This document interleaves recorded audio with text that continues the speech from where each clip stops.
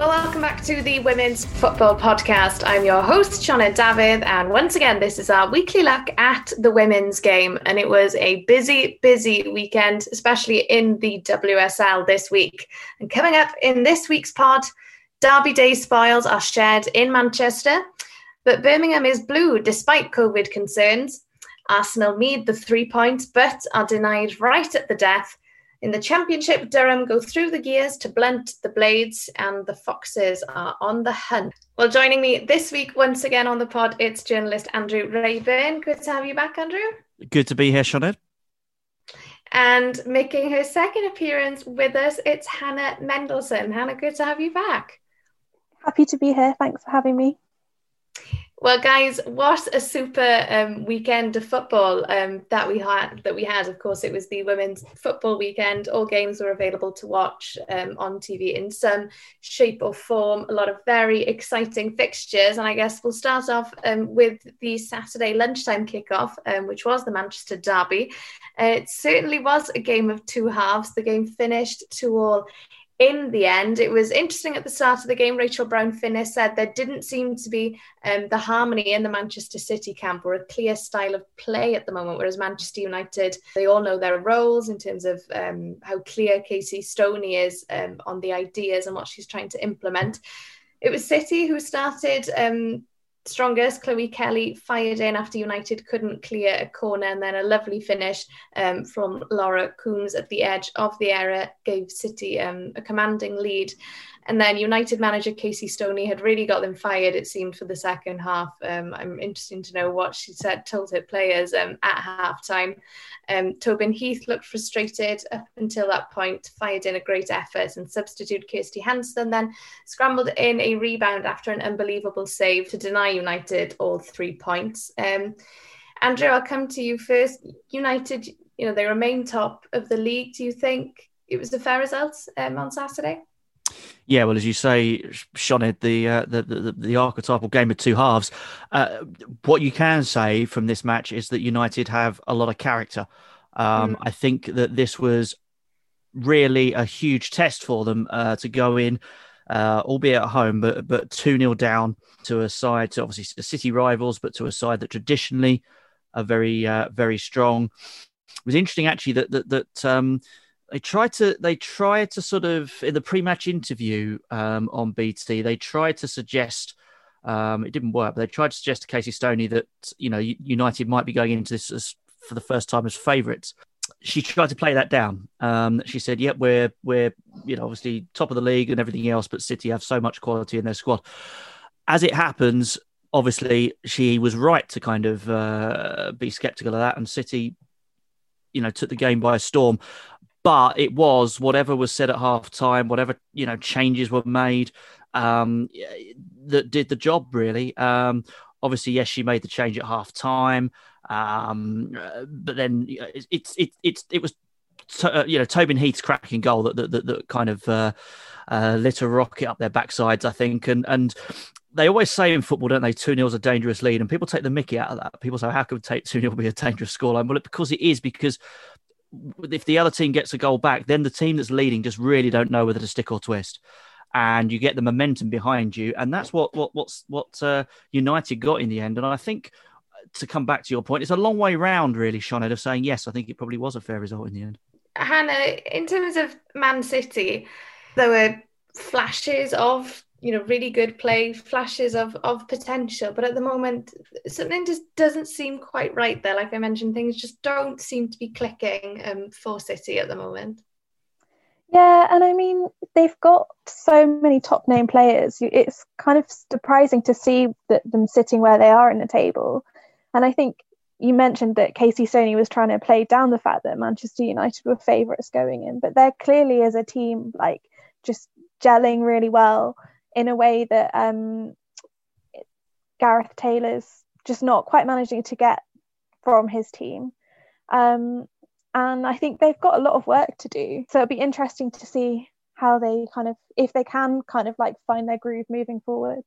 Yeah, definitely.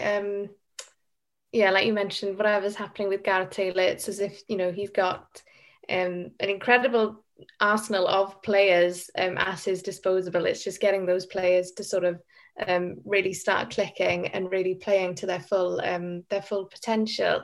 Andrew, in terms of Casey Stoney, some great substitutions from her to really get United back in the game, and she's doing a fantastic job, isn't she? I think she's a very clever manager. I think what she does do is she spots where things need to be improved, and that's either game to game or in game as well. It's very easy to say, isn't it, that when your team's 2-0 down, that if you produce some magical substitutions or whatever at half time, or you bring on 2 players that change the course of the game, or you switch your tactics or your formation, that some people say, well, why didn't you start with that in the first place? But actually, to spot where your approach isn't right, to spot the things that need to be spotted on the day. I think she's a very smart cookie. We all know that. We all know she's quite an intelligent manager anyway. And I think she's proving herself, the master of the WSL at the minute. Gareth Taylor, on the other hand, and I appreciate your question wasn't about him, but Gareth is struggling to get a consistent tune out of City. And I do wonder whether it's just the sort of the trying to fit all the star players in at once, if you like. No, definitely. Some really interesting points there. And it was a fantastic game, to be fair, to watch. A really great spectacle. Moving on, we've got a lot to get through on this week's episode. Also on Saturday, Birmingham took the spoils against Aston Villa at Villa Park. Villa winning that goal by 1-0. Claudia Walker's effort fired in off the crossbar, separated the two sides in the end. I think Villa will be frustrated as Birmingham only had 10 fit players available, and they ended up only actually naming 2 substitutes at Villa Park due to injuries and COVID protocols. Andrew, you were hopeful on last week's pod that Villa could pull a result out of the bag. Andrew, I'll come to you first. It wasn't meant to be this weekend. No, the first WSL second City derby, and Blues came out on top as a Villa fan, I have to say. I'll say a grudging well done to our second City cousins. But no, the victory is an important one for Birmingham. Just pulls them away a little bit and means they're not sort of looking over their shoulder. They're more looking ahead of themselves. For Villa, they've got a couple of games in hand due to earlier postponements. But they've still got to try and grind out some results from somewhere. They obviously got the really good win at Brighton not that long ago. They've got to try and find more like that. You got the 2 goals against Brighton, but outside of that, only 1 goal in their other 4 matches, and they've conceded 12. So I think, and only 1 of those was in the Birmingham game. So, and obviously they kept a clean sheet against Brighton. So that shows where, where the issues are. Really, the league table doesn't lie in that regard. Yeah, it certainly doesn't. Hannah, a massive boost for Birmingham, that result, isn't it? Especially given everything that kind of went on. I think again shows character, and they'll be very happy, won't they? Yeah, I think you can't underestimate how much of a positive boost that's going to be for them moving forwards. Especially because, they were in the news for not being able to name a full squad and then only having 2 subs on the bench. It's a really impressive feat. And I think that will give them a big morale boost moving forwards. Yeah, definitely. Yeah, we mentioned it on last week's pod, obviously, with coronavirus causing so many problems, especially in the women's game. So it's always good to see a team, sort of overcome any issues and just just really show what they're made of. So no, sorry, Andrew. It was a good little win for Birmingham. We'll move on. Everton, a side that we've spoken a lot about on the pod this season. Many of us have been very impressed with what they've done so far this season. Now, they were 3rd in the league before this weekend's game, but they could only manage a 1-1 draw at home to Reading, having won their first 4 WSL games. Everton, they're now winless in 3, so they've hit a bit of a bump in the road. Reading, they drew their 3rd consecutive WSL game. A big blow for Everton, actually, is the news that Valerie Govan is out until the new year with a knee injury. Hannah, we'll start focusing on Govan.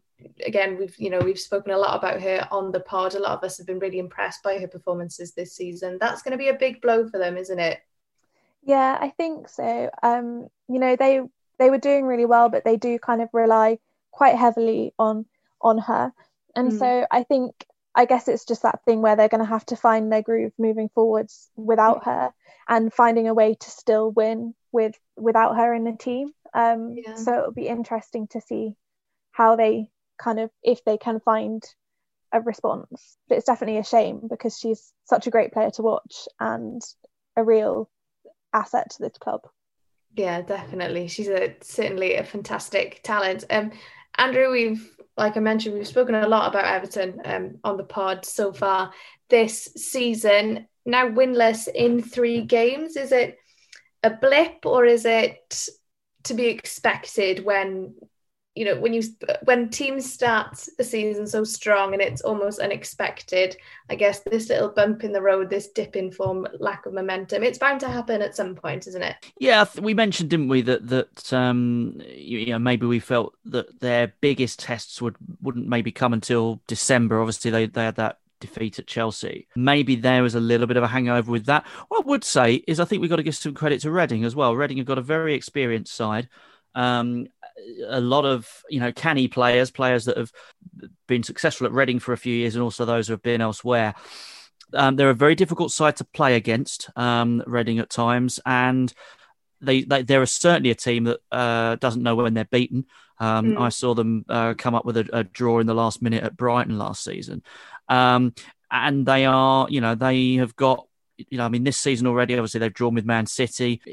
So they are a good side, and Everton, just found that a bit of a roadblock. But I think it would be unrealistic to. I don't think we're after timing now. I think it would be unrealistic to have expected Everton to be, up there come the end of the season. But certainly, I think they would have felt that maybe they could have done a little bit more in the last couple of games. But they've still got a great squad of players, and if they can kick on from here, then they could be well positioned. We'll touch on Reading quickly, actually, because they're actually one of the teams that we haven't focused on that much this season. For me, they've definitely got one of the most experienced squads in the league. They've got a nice little Welsh contingent going on at Reading as well, actually, which I like. Hannah, where do you see Reading finishing this season? Or maybe finishing is a bit unfair because we're not even halfway through, but where do you see, what kind of season do you think Reading will have? Because they always seem to be in and around the middle. They're great, we love watching them, but they haven't quite been able to sort of break in to be one of the top 3. Yeah, unfortunately I don't think I can see them breaking into that top 5 really, those because the squads are so, there is that imbalance within the league to a certain extent. But as you say, Reading is a really, really experienced squad. And I think that they're hard to get a win against. They make their teams work really hard. And that's why you're seeing them, like the likes of Man City and Everton, draw against them, because they are really persistent and they won't give you a win unless without really going for it, which I think is a real credit to the squad. And I think it makes for quite enjoyable matches to watch, because you have everybody has to work and put everything into it. Yeah, like Andrew, you mentioned, they're a side that's got a lot of character. Absolutely, they have. Yeah, a lot of character, a lot of quality. Players who I think probably, certainly some of the players they've signed as well. I mean, obviously you've got the likes of Dan Carter and others, but there are players in there who are sort of, dare I say this, they're sort of on their day players. So they're not necessarily top performers week in, week out. Sometimes they lack that consistency, but certainly they are doughty performers as a squad.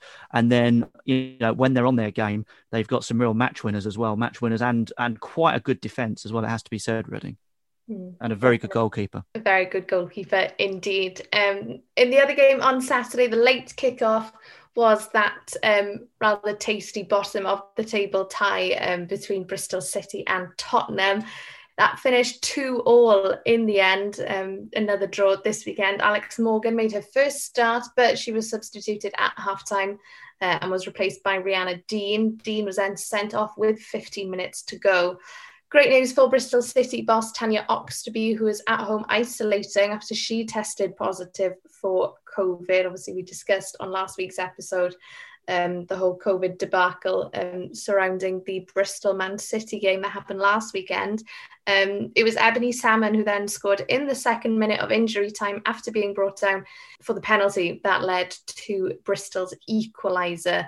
Spurs, they had led twice during that game through Siri Worm and Ashley Neville. Hannah, only a point, but a great boost for Bristol, really, and they'll want to build on that win now, won't they? Yeah, I think definitely, they needed to get some points or a point on the board. And when you look at the table at the bottom, it's still tight. All they need is a win and for, say, Tottenham or Aston Villa to lose, and they'd go above them now. So it's not out of the question that they can get out of the relegation zone.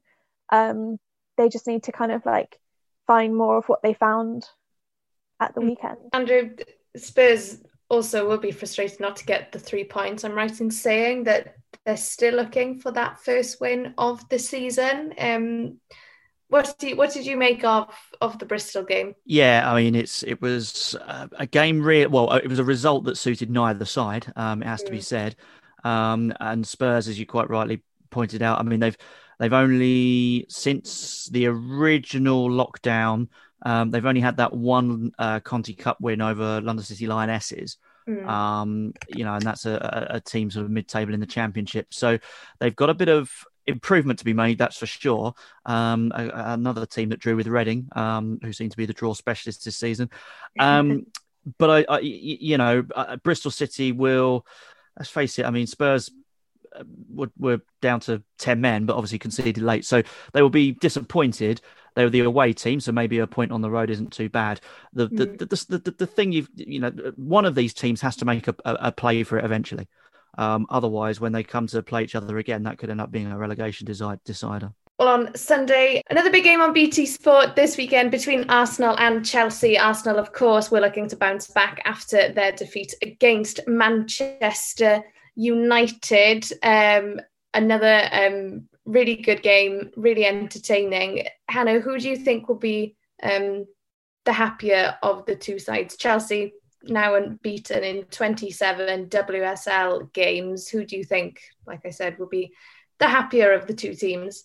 I think that it will be Chelsea because Arsenal kind of thought they had it in the bag, and then Chelsea equalised at the last minute with a cross in from Pernilla Harbour that bounced off Ruben Moy, which will have just been gutting for the side. And I think, Andrew, you said that the Spurs Bristol match kind of wasn't really a good result for either of the team, and I think similarly for Arsenal and Chelsea, I mean, Chelsea have a game in hand, so there's less pressure on them, but at the top of the league it's tight as well, and Arsenal will have wanted to overtake.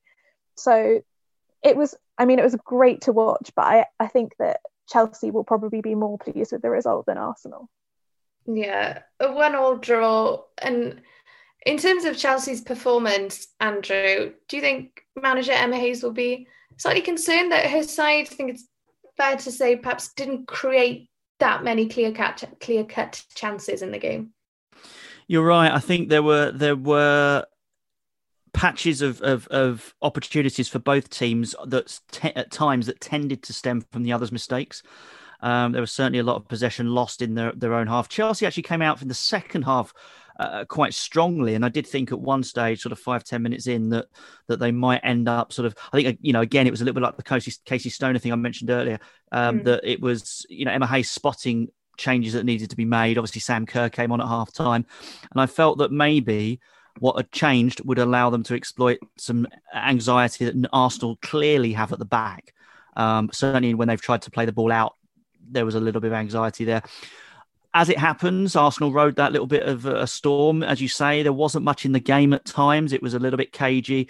There were a few clear-cut chances, although obviously that was that strange one which actually was brilliantly sort of tipped fingertipped on top of the bar and then came back down onto the top of the bar again. I didn't realise that was possible with the law of physics, but I suppose it is.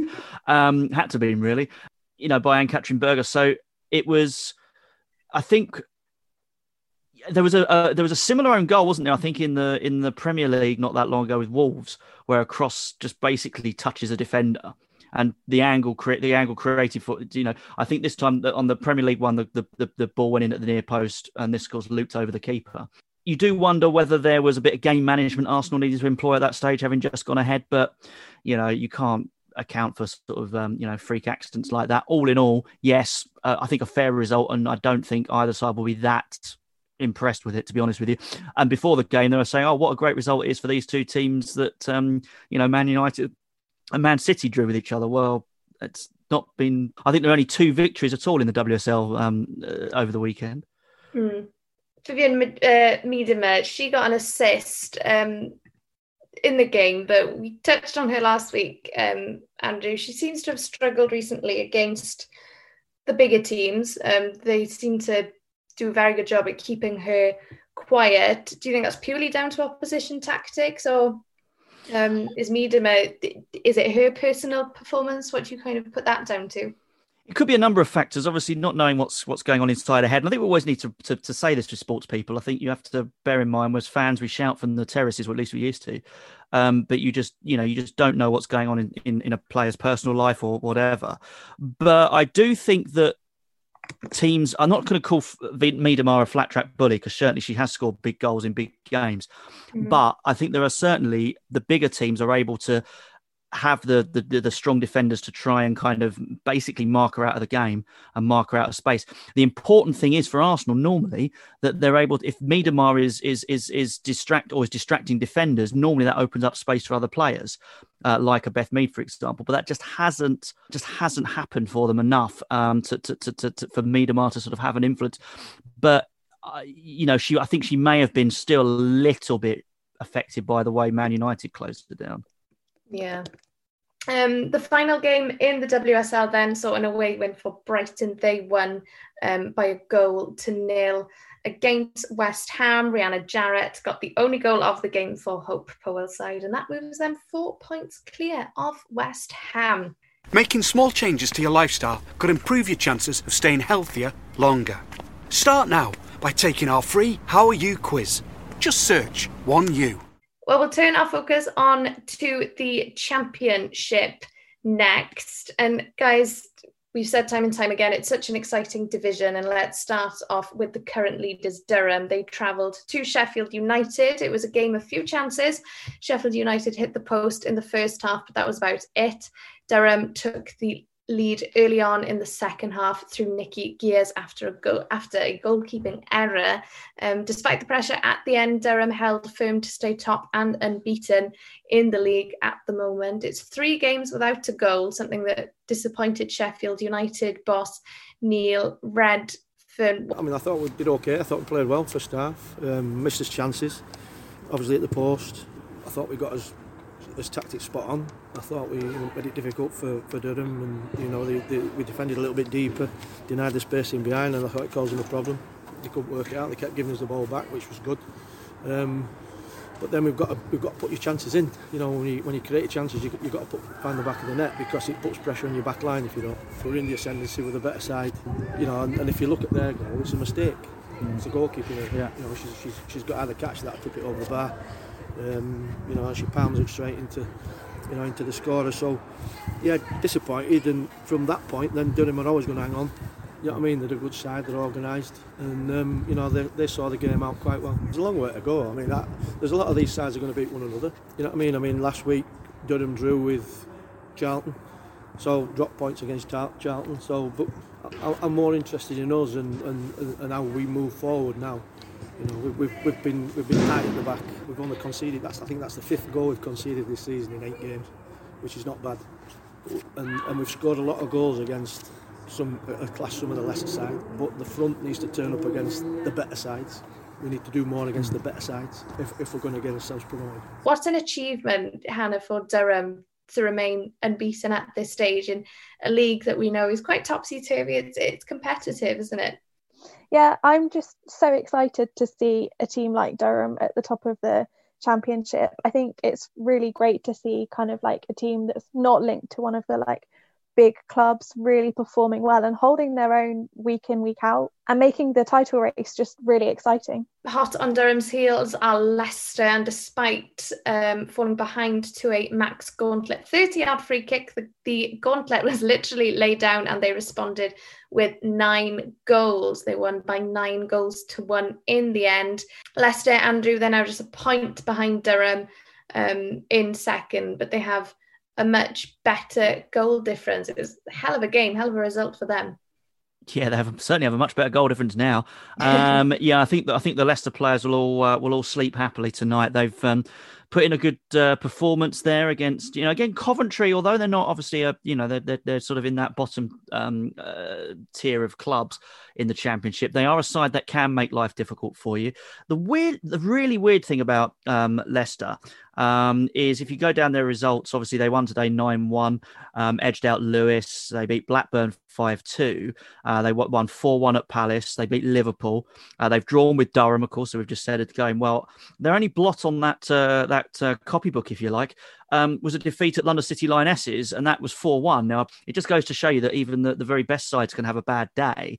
And I do think that there is obviously, as we know in the Championship, there is more shocks like that to come. So it'll be interesting to see what some of the spoilers, if you like, in that, if I can call them that, in the Championship, do against the likes of Durham, Leicester, Liverpool, Sheffield United, because there are teams in there like the Readings of the Super League who can make life difficult. But turn our focus onto Liverpool. They lost more ground. They drew 0-0 at Blackburn Rovers. Liverpool were by far the better side, but were left frustrated, especially when Rinzola Babajide was denied brilliantly twice by Blackburn goalkeeper Alex Brooks.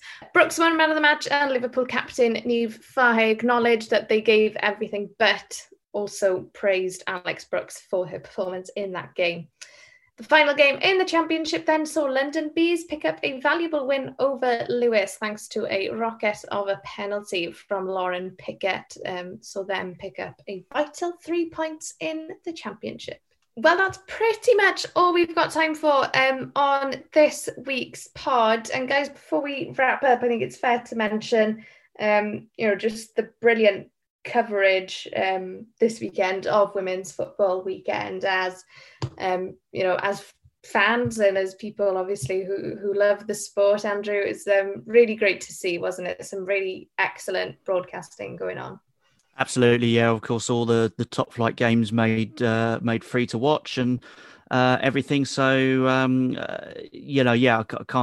think it's been brilliantly organised. I think it's like the second one, isn't it? And hopefully this time next year, when it's brought back again, we'll be able to see those record crowds that we had last year. Be nice, wouldn't it, if that was possible? And lots of great stuff done by those who weren't playing today, further down the pyramid. On social media to try and get people engaged, because it's not just about the record attendances, it is about the engagement and about bringing new fans to women's football. Hannah is someone who works in the industry, but as a fan yourself, it's always great to see it turn into a big event that so many people get behind, and that obviously women's football, it's not just for one weekend of the year, or it's not just for one big cup final, but weekends like this, they certainly help create a buzz around the game. Yeah, definitely. And I think, the hashtag was trending on Twitter yesterday. It's not every weekend that you see women's football trending. And so it's good to have these moments where you've got all these derbies and all these really competitive matches, because it gives people something to talk about, and also captures new people's attention, because like Arsenal were tweeting about the fact that although their men's team weren't playing, their women's team still were. And so then you're just drawing in new viewers and new fans all the time. And it's super exciting. Definitely. Now, it's been a fantastic weekend, and it's been great watching all of the games available. Well, guys, that's all that we've got time for this week. A big thank you very much to Hannah and Andrew for keeping me company for this episode. And like I say every week, remember, we're on social media, so please do get in touch and let us know what you want us to discuss, what kind of things you'd like to see on the pod. And of course, if you'd like to contribute to the pod or anything, We're very friendly. We don't bite, I promise. So please get in touch via the usual channels. But that's all from myself, Hannah and Andrew, and we'll see you on next week's episode.